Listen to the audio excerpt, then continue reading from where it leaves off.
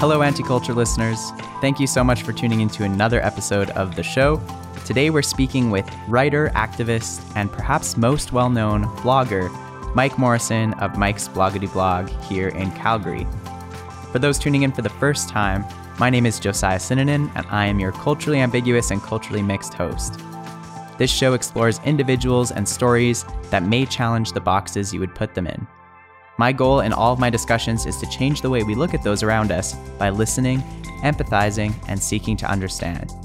If there's one thing I learned about being the kind of guy who's hard to pin down with any clean category or stereotype, it's that most people are the same way. Their outward identifiers, jobs, and affiliations don't necessarily define them. Rather, it's their experiences, understandings, and beliefs that do much more of the talking. And I want us all to start taking the time to tackle those aspects of each other. Mike Morrison's well-known and heavily read blog is a cherished corner of the internet. It has been running for nearly 12 years now and has garnered some notable traction on a local and national level. With over 54,000 unique and regular readers, Mike's Bloggity blog has become a source of travel stories, social media scoops, local and national news, celebrity interviews, and contests. Mike and I got to chat about his blog and what he's learned about Canadian culture along the way. We also talk about being a part of the LGBTQ community here in Alberta and how he navigated his journey with identity and his personal culture. Yeah, I mean, there's definitely a stereotype of conservatism in Alberta, and a lot of it is true, unfortunately. But if I think of the 15 years since I moved there, there's maybe been 2 or 3 times that I've felt crappy about being a gay person in Alberta in terms of someone saying something to me or something like that. So definitely people getting out there and saying that it's a comfortable place to live and it's safe and stuff like that is really important. Before we dive in with Mike, I wanted to take a moment to mention the Calgary Foundation. Whether it's funding anti-racism programs, addiction recovery, or food hampers for the hungry, for 65 years the Calgary Foundation has proudly supported the charitable community to address some of Calgary's biggest challenges. Now, during this period of unprecedented urgent needs, Calgary Foundation renewed its commitment to building a healthy, vibrant, giving, caring, and resilient community. If you're a registered charity looking for a grant, a professional advisor creating a giving plan for your client, or a donor wanting to give back to the community, discover a wealth of resources at calgaryfoundation.org and learn more about their work through Calgary Foundation's Facebook, Twitter, or Instagram. Anti-Culture is also a proud member of the Alberta Podcast Network, locally grown and community supported. On the network, you can find great shows like one of my other favorites, That's a Thing, which outlines a conversation with a mother and daughter about all things trendy. I always laugh at this show as daughter Elizabeth tries to teach her mom about what's exactly going on with the teenager world. It's an enjoyable listen every time, and you can find it, my show, and other Alberta-made podcasts at albertapodcastnetwork.com. And now, Mike Morrison. Why don't we just dive right in and start by maybe just giving us a little bit of an introduction to who you are and how you're known, and kind of something we like to do on this show is talk about our identifiers as well. So I'm curious, what are some choice identifiers you would label yourself with? I'll start off with a really fast story. I actually hired a career counselor a few months ago, a career coach, to sort of help me come up with sort of an elevator pitch. So when people ask me those questions you just asked me, I don't ramble on for 10 minutes because everything I do changes basically by the hour. I do lots of different things. And so one of the exercises she had me do was on my personal Facebook, make a Google survey and ask the people in my network, like what they think my job title is, what they would hire me for. And like 150 people filled it out. And I said it was anonymous. It was the most confusing thing. We got like 60 answers, honestly, like 60 different things. I brought it back to her and she's like, well, that wasn't helpful at all. So probably people know me for sort of my content on Mike's Bloggity blog, the blog, but then the subsidiaries, the Twitter account and Instagram account and things like that. I was a columnist for a Metro newspaper for 6 years. That's how some people know me. And then I also run a series of digital marketing conferences across the country, Social West in Calgary being the biggest one, actually. It's actually the largest in Canada, the largest digital marketing conference in Canada. But with the world being on hold right now, we switched to social at home. We're actually planning, we'll have done 3 by March, and we have about 500 people come to that. And then, yeah, there's just a whole bunch of other things tossed in there too. Yeah, that's amazing. So essentially, you're not sure who you are, and your audience isn't sure who you are. No, I know. I remember I was talking to someone at a networking event like 2 years ago, and I was saying something about being controversial on Twitter. She's like, "Oh, are you controversial?" Like, she's like, "I only follow you on Instagram, where I'm not, where I just post photos." And I was like, "Oh wow, I've created like split identities with people." Like, if sometimes in doing interviews, I'm called like Mike Morrison's a controversial blogger on Twitter, and I'm like, "What? I don't like." Yeah, that's interesting. Yeah, I feel like it's kind of become a bit of a pattern where people are a little different on each social platform. So that's kind of funny because it's almost like you can pick and choose your public persona, which I guess makes sense. In a way, yeah. I mean, I think too, the messaging, like, I don't think anyone is really going to Instagram to like hear about politics or social issues, specific social issues, I should say, more leaning political wise kind of thing, where I tend to talk about politics a lot on Twitter and Instagram. As a guy, I'm pretty lucky. As a white guy, I'm pretty lucky because no one really says anything about my looks on Instagram or anything like that. So it's a much more of a safer place for me to just, like, no one's ever like, "That's a crappy photo of a mountain. I hate you." I'm like, okay. Right. Yeah. Yeah, it's a little more safe. Yeah, Definitely. exactly. Yeah. Well, I am very excited to jump into talking about Mike's Bloggity blog. I'm a born and raised Calgarian, and for me, it's kind of like this staple corner of the internet, which I think is amazing that you've built something like that. So how did you get started with this blog? What was kind of the origin story? So I had moved to Calgary right after I graduated university in 2005. This was before the internet, not before the internet, but before like Facebook and Twitter and stuff like that. And so I really didn't know that many people in Calgary and spent a lot of time alone in my basement apartment in Mission on my twin bed. And I sort of always loved writing as a kid, but sort of got away from it. And so the internet blogger, live journal sort of gave me a chance to write again.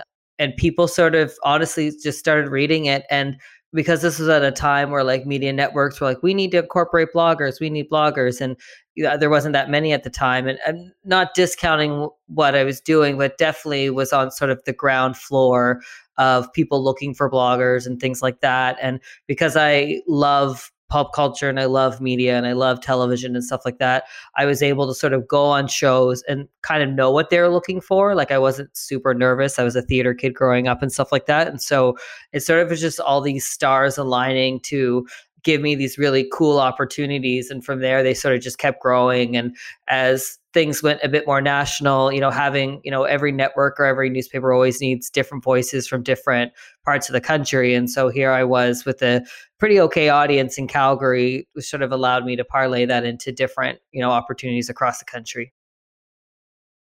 If I had a tagline, it's "The internet is the great equalizer." I think being a short, bald, gay guy, there's honestly not a ton of traditional media opportunities for me. There's, if you look at eTalk, ET Canada, or really any show in Canada, there's very few queer voices. And those queer voices tend to be quite good looking and stuff like that. And so I'm not being hard on myself. I know what I look like. And so the internet to me, and this is why it's been so successful for so many people, is all I have to do is curate an audience of people who think I'm interesting. I don't need to appeal to the networks, to, someone in a skyscraper somewhere. It's finding enough people who find what I'm saying to be interesting. And so it's given me and so many people a chance that we never would have been given 25 years ago. What was involved in the choice in moving to Alberta? What kind of drew you to the province? At that time, it was sort of what you did. Like in New Brunswick, it was a tougher job market and there wasn't a ton of, when you looked down your career path, it was very limited. I think the growth of the internet and things like that have definitely changed the East Coast and what it means to live in those Atlantic provinces. And so it was like, I would see a Frederictonian almost every day when I lived in Calgary, those 15 years in Calgary, you would see there's so many of us there. And so either they went to Korea to teach English or they went to Calgary, and then lots went to Toronto too. But I definitely sort of just got on the convoy as everybody else and ended up there. I actually joke a lot that I don't fully remember those decisions, but I always knew I was leaving. Like it was never from the second I could talk about what happened after school, I was talking about leaving Fredericton. And I love Fredericton, but I just knew that I wanted to try living different places and things like that. Yeah, and I'm curious, as someone from the East Coast, I know that kind of outside of the province and even outside of Calgary, there is a reputation of Alberta being a more closed-minded province. So did you have any fear or anticipation or anxiety moving here as a member of the LGBTQ community? I was very naive to the ways of the world when I moved. So I wasn't really thinking about that. And I mean, this is a whole other podcast, but like I never went to sex ed or anything like that. So I came out later in life. I had no idea what people were doing. I was just doing my own little thing. So I wasn't necessarily nervous about that, but definitely like working in the media in Calgary. It was always in Alberta, sort of when I'd go to Toronto or Vancouver, there was always those questions like, how are you doing? How are you handling that kind of thing? But yeah, I mean, it wasn't super on my radar then for sure. Yeah, which is really cool because I feel like in some ways people might look at your blog and see the large Alberta readership and say that, okay, there actually is space for queer people in Alberta to make an impact and to have a voice. When I started doing more activism things, and of course, there's countless LGBTQ activists in Alberta and Calgary before me, but for me, I sort of really started getting political around gay straight alliances when the government was removing them from schools and placing all these barricades to prevent students from creating them and stuff like that. I had left my last full-time job. I was actually a producer at Breakfast Television, and I had left that to work on my company full-time. So I didn't have those sort of shackles of having to worry about getting fired or a boss getting mad at me for saying something about the government or whatever. But I definitely think one of the reasons my voice was so loud was that there weren't very many LGBTQ people that felt comfortable and didn't have anything to lose in a way.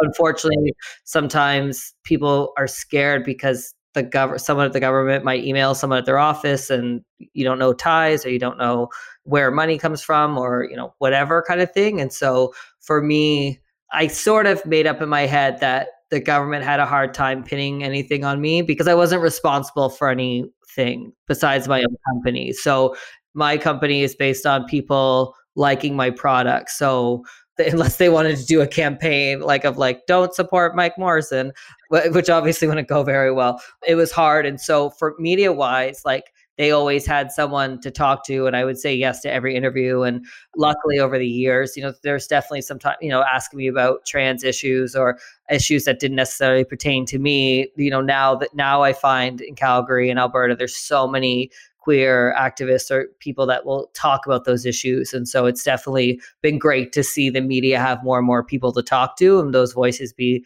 louder. And also, yeah, I mean, there's definitely a stereotype of conservatism in Alberta. And I mean, a lot of it is true, unfortunately. But if I think of the 15 years since I moved there, there's maybe been 2 or 3 times that I've felt crappy about being a gay person in Alberta in terms of someone saying something to me or something like that. So definitely people getting out there and, saying it's a comfortable place to live and it's safe and stuff like that is really important.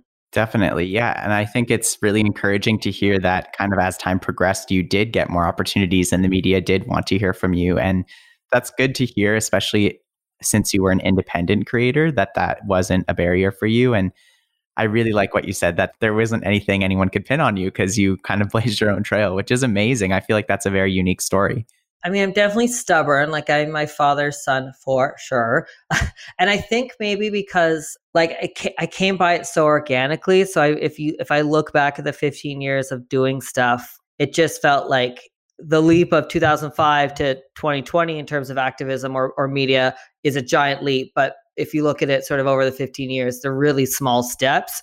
But I definitely rarely said no to anything opportunity wise because I didn't want to say no in case they'd ever asked me again. So I was sort of always omnipresent and just around everywhere. And the media knew that they could call me anytime and I would do something. I would make myself available. But then also just creating my own content because I found success slowly.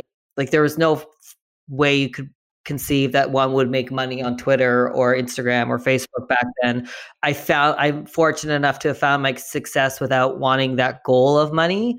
So I wasn't in such a hurry, and I was able to curate this audience that likes me and knows who I am and stuff like that, without having this pressure of like, okay, I'm going to start an Instagram account in 2021 and I need to be making money by the end of the year because X, Y, Z. I didn't have that pressure. So I feel fortunate. You know, I do talk about sort of being on the ground floor in some aspects. It's not necessarily luck, but being at a place where it was easier. I think it would be hard for someone to replicate what I'm doing now and starting today. I just really own who I am. Like, I don't have pretenses of, I joke a lot with like the food writers. Like, I'm not a food writer. I'm not all food. I love all food unabashedly. All wine tastes the same to me. So, and by that, it's delicious, so people know, like, you'll never see me being like, oh, I really like this, whatever. I can't even describe wine. And so the audience knows that what they see is what they get with me. And I think that sort of helped me specifically resonate, because I often try, when I talk to people who work in this field, there's more regular people like me than there are beautiful people taking stunning shots on top of mountaintops while eating on a Hudson Bay blanket. It's actually a really interesting, I think, shift that's happening, because I feel like when you really look at things and how the trends tend to go, I think the influencer window is quite small. I think the long-term solution is being authentic and people knowing what to expect when they come into interaction with you. And I think you're right. It is, you're fortunate to have started kind of from ground zero with the blog, but I think that you offer a space that feels safe to people, and it's kind of refreshing after kind of in a post-influencer world. And I think that just happens when people grow up and consume content differently. But I think maintaining consistency and being authentic is like some really good qualities to hang on to. Well, thank you. Yeah, I mean, to be able to evolve is something really, really important when you're sort of own your own business. And, I was talking to someone just the other day who's thinking of going out on his own, and he's like, I want to do this, this, this. And he sort of listed exactly what he wanted to do. And I always said, if you're doing any of those things a year from now, I'll be shocked, because you sort of just like when you first start or whatever, you just sort of take the opportunities. Like, I left breakfast television and I was like, I'm going to be a writer. I'm going to write long form magazine articles. And like, I pitched a few, and I hate the pitching process, and writers they have so much patience, and you pitch and you don't hear anything for 6 weeks, and then they write back and they say no. So you just wasted 6 weeks, or they say yes, and here's $20. So you just wasted 6 weeks. And so I was like, nah, I'm not going to do that. And I just constantly am evolving to, like, in a way, like, people sort of decide my career for me. And so I have to be someone that I think people want to work with or want to follow or want to. And also, if like this helps from starting so early, like, I don't take it seriously at all. Like, I think about it, but I had an employee for a year and a half, unfortunately, before the pandemic came, and she was so great, and she knew so much more about Instagram strategy and Twitter strategy than me. She's the smartest person I know. And she was always baffled at how little I pay attention to any of them in terms of analytics or time I post, or I don't use hashtags. I remember once I was doing an interview with something, and the person asked how many followers I had. And I was like, oh, I don't know. And she like yelled it from the other room. Like, she knew. Like, I'm not saying I'm like, oh, I don't care at all. Like, every now and then I'll have a peak, but it's definitely not part of my strategy of like, when you see tweets being like, oh, I lost 20 followers or whatever. Like, I couldn't tell you for the life of me. It's a silly thing. Like, what I'm doing as a career is sort of silly and really fortunate. And so you have to appreciate that it's silly if you take it too seriously. I don't know how long your trajectory is career-wise. Definitely. I think actually it's amazing that you're saying these things, because I feel like you're such a good fit for this show and being a guest, just because what you're actually doing is essentially you're just extending your personality and who you are into the world, and that is reverberating back to you, which is really neat, because it's like it's basically this culture and this thing that you created around yourself, which I really think is cool. Thanks. Yeah, I don't think anyone is sitting at home being like, I want to be like Mike, which I think is maybe what some people think leads to success. I'd like to think that people are saying, if Mike can do it, then so can I, whether it's going canoeing down a crazy river or staying at a neat experience or whatever. Like, I do think I'm just a normal person. Like maybe I'm more comfortable in front of the camera or whatever than some people, but for the most part, I'm a regular person. My income is regular. Like I went to a university like most people do, like there's nothing really super unique about me. I'm making myself sound like I don't like myself, but like I just mean like, but there's more people like me. And so for anyone who wants to sort of follow any part of my trajectory, honestly, being yourself, just owning who you are. One of my campaigns I work with the most is with McDonald's. And that came from me just constantly tweeting about McDonald's. Like I would always hold a staff party for my company of one. Like this is before I had an employee at McDonald's, and I'd post like as if I was having a full staff party there and things like that. And McDonald's reached out and was like, "Who's paying you?" And I was like, "No, and I just like McDonald's." And that started this relationship. But like, it's not strategic at all, but I see that it goes against sort of this influencer norm where you're supposed to only talk about the fanciest food and take beautiful photos of food and stuff like that, where like I said, I love food and all that, but I have to eat gluten-free now, but I can work my way through a McDonald's menu gluten-free, no problem. But like, just, I think that's, people are like, oh yeah, I do like doing that at McDonald's, or I do like doing whatever kind of thing. And so I guess finding success by just being myself early on has really helped me not waver too much in terms of feeling like I have to be something for someone else. What kind of things are covered on your blog? What are some of your favorite interviews you've done? What do you love about the things you curate on Mike's Bloggity blog? The blog's a bit slow right now because the conference, like saving my company through the pandemic, has definitely taken center stage, and surviving all my conferences were wiped out and all that stuff. So that's definitely been the priority, but it's on my 2021 goal. Is like, I actually legitimately love writing. It's therapeutic for me. I enjoy it so much. And I want to get back to writing more, because that's actually just emailed someone the other day. I had an idea for a TV show, a fictional TV show for like, I've been thinking about it probably for 8 years. And I emailed a TV writer that I know and like, and I just said, I have an idea. Will you give me enough feedback that encourages me to write it and stuff like that? So he's looking at it, but writing is, so that's the blog, like started, like, I don't know why, like I literally had nothing to do. So I challenged myself to write it every day. And so I wrote it every day, I think for like 8 or 9 years, I think. Like I'd have to go back and look, but every day my brain was just like constantly scanning for things to write. And it focused on Canadian entertainment. So it's so funny. Like I was telling someone recently, I was like, oh yeah, I never really write about my personal life. And then I ended up on older pages of the blog, and I like totally was just talking about going to work at the Sheridan and like people I met at work and like moving. And I was like, oh, I don't really remember writing any of this stuff. Like it really was like a journal at the beginning, but I didn't really remember that.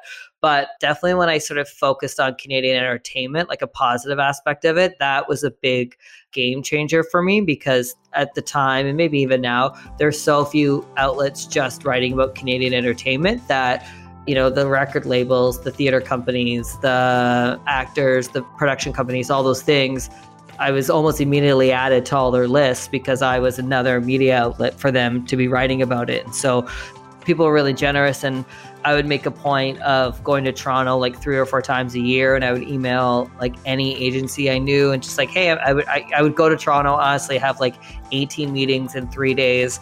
I would have like a backpack with like different clothes in it. So like depending on who I was meeting, like I would change clothes and stuff like that. And I think for me, the big sort of break into the entertainment industry was the first time the Junos in Calgary were like 2006. And I had a friend working on the press side of it.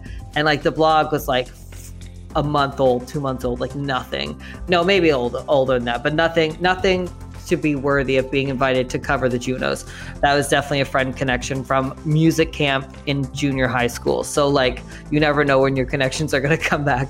But she got me, in the backstage, and like, I'm a kid, grew up in small town Fredericton, and just dreamed of the entertainment industry my whole life. And all of a sudden I was backstage and seeing, the biggest names in Canadian music, but also seeing all the VJs from Much Music were still around then. And, the Campanellis and like, they were saying hi to me, and I was just like, what is happening? This is crazy. but I would get like, I remember I started at the back of the press room, like the last row, and like over 10 years by the end, I was in the front row with the Globe and Mail and TV Guide and like the big ones, because I would just ask questions all the time. And when the winners come back and like it's a winner that of a really obscure award maybe, or no one's ever heard of them, they still come to the backstage in front of 50 press and they're still standing there. And the host would be like, does anyone have any questions for them? And most people wouldn't have questions because most people are writing just about the main winners and things like that. So I would always ask a question because I just imagine how horrible it would be to have this, probably the highlight of your career, and then like no one know who you are or anything like that. So that helped me work up, and even I got to go on the red carpet more and more, and that sort of led to opportunities. And so I think like just like it was a ton of hard work, but I couldn't believe that I was doing it. Like I was so lucky to be doing it. It was a dream of mine to do any of that stuff, but it was never feasible. Like, again, that's to me what the internet did, was give someone like me a chance that I would never get. Your question about sort of my most memorable interview. One was Dallas Green from City and Color. And I had met him a few different times. One time we were trying to fly to St. John's for the Juno, St. John's, Newfoundland, and they were fogged out. And I was in one airport and his wife was in the airport with me. And my friend was with him in a different airport, but their phones had died. And so like I get a call, basically it's Dallas Green being like, hey, it's Dallas Green. Do you see my wife anywhere? And I'm like, let me go around and find her. And so he had come to Calgary, and I think maybe the next year. And I remember going on stage, like he was rehearsing, and I went on the side of stage, and they're like, oh, Dallas, your last interview is here. And you could sort of just tell he wasn't in a mood to do it. And he looked at me and he's like, oh, thank God it's you. And I was like, oh my God, that's so cool. Yeah. And we sat down and he basically went on. You can still read it on the blog. It still does really well because it was basically a 45-minute interview of him not wanting to perform anymore. And he was just tired. And he was saying he's like, I can write the most beautiful songs. And then I go on stage and all people yell is like how hot I am, or like take your shirt off, or da da da. Like he was just that day was frustrated. And I was like, I can turn the recorder off. He's like, no, I don't care. And so I wrote it all up and I sent it to his publicist. And I was like, do you want me to publish this? Like, if he's having a bad day, I don't want this to like live forever. It's not that important to me. And she's like, no, I talked to him and he's fine with it. And, and then we went to a show that night, and like every time someone yelled how hot he was, like I was just like, oh God, he's going to snap. And the other one was, I'd say I'm using game changer a lot, but like, I think my career is a lot of moments that are defined by like other people deciding something and giving me a new platform. And it was when Kelly Ripa was in Banff, and she did 5 episodes of Live with Kelly in Banff. And through the Junos and CTV, I had connections to get tickets and stuff like that. And there was a media call like 2 weeks before where like 20 media were on the same phone call with her, and we each got to ask one question kind of thing. And so I'm like, hi, I'm Mike from Mike's Bloggity Blog. And I'll say that too, actually, as I'm saying that, every time I would say I'm Mike from Mike's Bloggity Blog, like at any event at the Junos or ever, it always got a laugh. And so that always got their attention. Yeah, nice. Remember kind of thing. Yeah. Anyways, so she's like, what'd you just say? And I was like, Mike's Bloggity Blog. She's like, that's hilarious. And I asked a question. And anyway, it was fun. But then when she was in Banff, only 2 media outlets got one-on-one interviews with her. And it was a CTV radio station and me. And like, I wasn't a part of that. I don't know how that happened, but I was the second one. And again, I was waiting backstage after one of her shows. And she's like, oh, who's my interview with? And they're like, oh, Mike Morrison, Mike's Bloggity Blog. And she's like, Mike's Bloggity Blog's here? Where's Mike's Bloggity? And like the C's part of people. And we like have this great chat. And during this video interview, she said like she loves Mike's Bloggity like 5 times or something like that. And of course, I know she doesn't read it. I know that. And that's very obvious. But it's the generosity of her saying that is something I've never forgotten, because she knows what saying that does for me. So I've always tried to remember, if I have any clout whatsoever, is to try to pass it on, because Kelly Ripa, and that was the thing, definitely in Calgary media eyes, definitely brought me to the next level, was because it sure sounds like Kelly Ripa knows who I am, and it sure sounds like she reads my blog. And that's amazing. Yeah. She's really fantastic. Well, I do want to ask, in your years, and I know we could probably talk for hours, there's so many interesting things to ask you, but I am curious, now that you've been in Calgary for a while, what does being a Calgarian mean to you? What are kind of the things that you pick up about the culture of the city that you've observed and kind of adopted?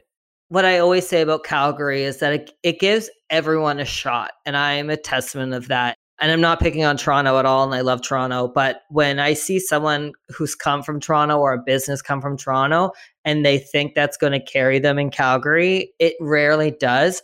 But you can come from Toronto and work really hard in Calgary and be super successful. But I think Calgary is a city where you can come, present yourself, say what your idea is. And as long as you don't screw people over, I do think it rewards you. And I mean, there's probably levels of privilege and things like that for sure. But no one ever asks you where you're from or who your parents are, or how much money you have.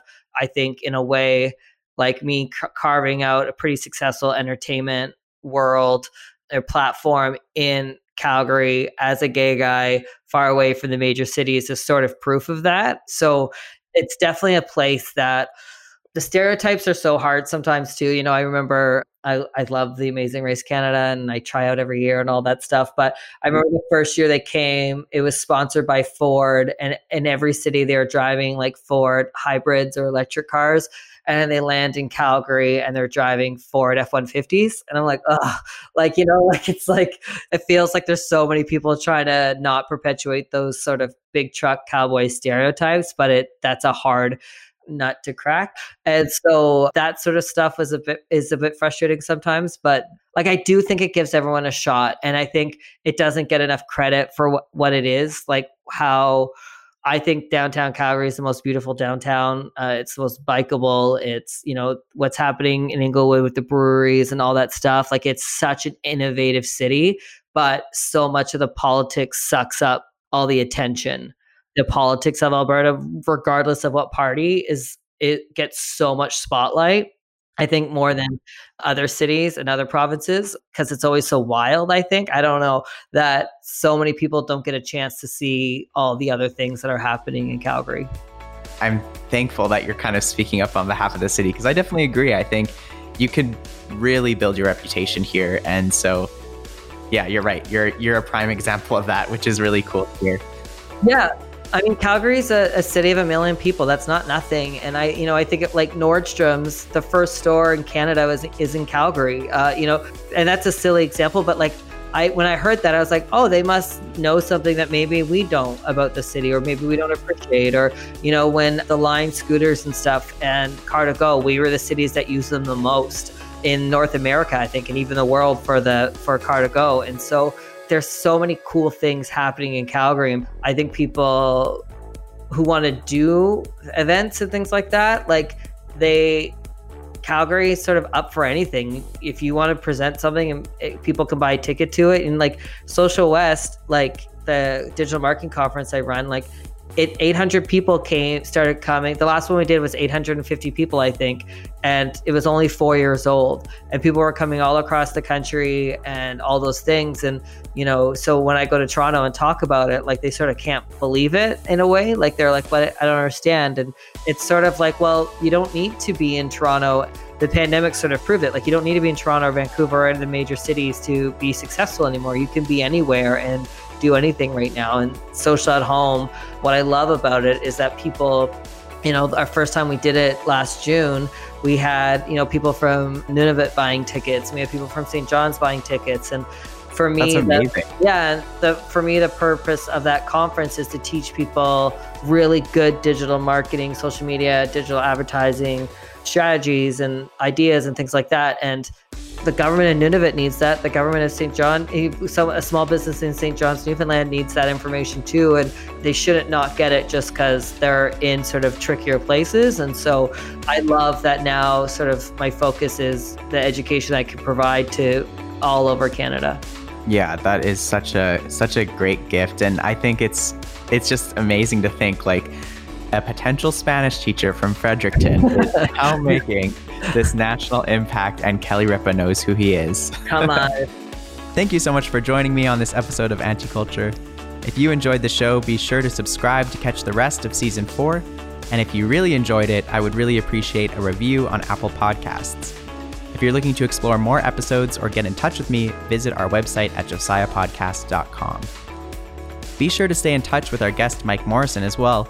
You can follow Mike's blog adventures at mikesbloggityblog.com or follow Mike on Twitter at Mike's Bloggity. This episode of Anticulture was recorded and edited with the help of We Edit Podcasts at their studio here in Calgary. It was recorded remotely with our guest under current COVID-19 protocols, as our whole season has been. You can check out We Edit Podcasts at weeditpodcast.com, and if you're looking to support local during this time, you can also become a patron of my show at patreon.com/josiahpodcast. Every bit helps. Be sure to join us next week for a special episode of the show, where we will be covering Alberta's Black history with a very special guest. So until next week, thanks again for listening, and we'll see you soon.